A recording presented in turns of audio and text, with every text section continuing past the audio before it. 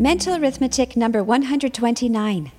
3 minus 4 and add 5, subtract 6 and add 7 and add 1, multiply by 7, multiply by 6, multiply by 7, divide by 36.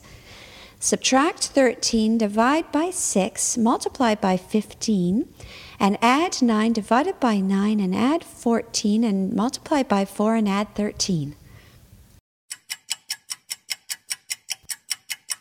And the answer is 113.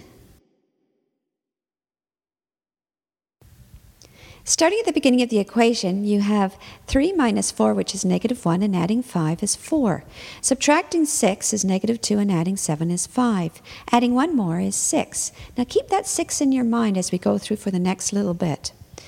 You multiply that 6 by 7, and then multiply it by 6, and multiply it by 7. So basically, in your mind right now, you have 6 times 7 times 6 times 7.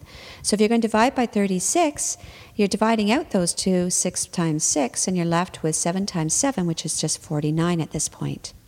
Now, subtracting 13 is 36, dividing by 6 is 6, multiplying by 15 is 90, adding 9 is 99, dividing by 9 is 11, adding 14 to that gives you 25, multiplying by 4 is 100, then adding 13 at the end gives you a final answer of 113.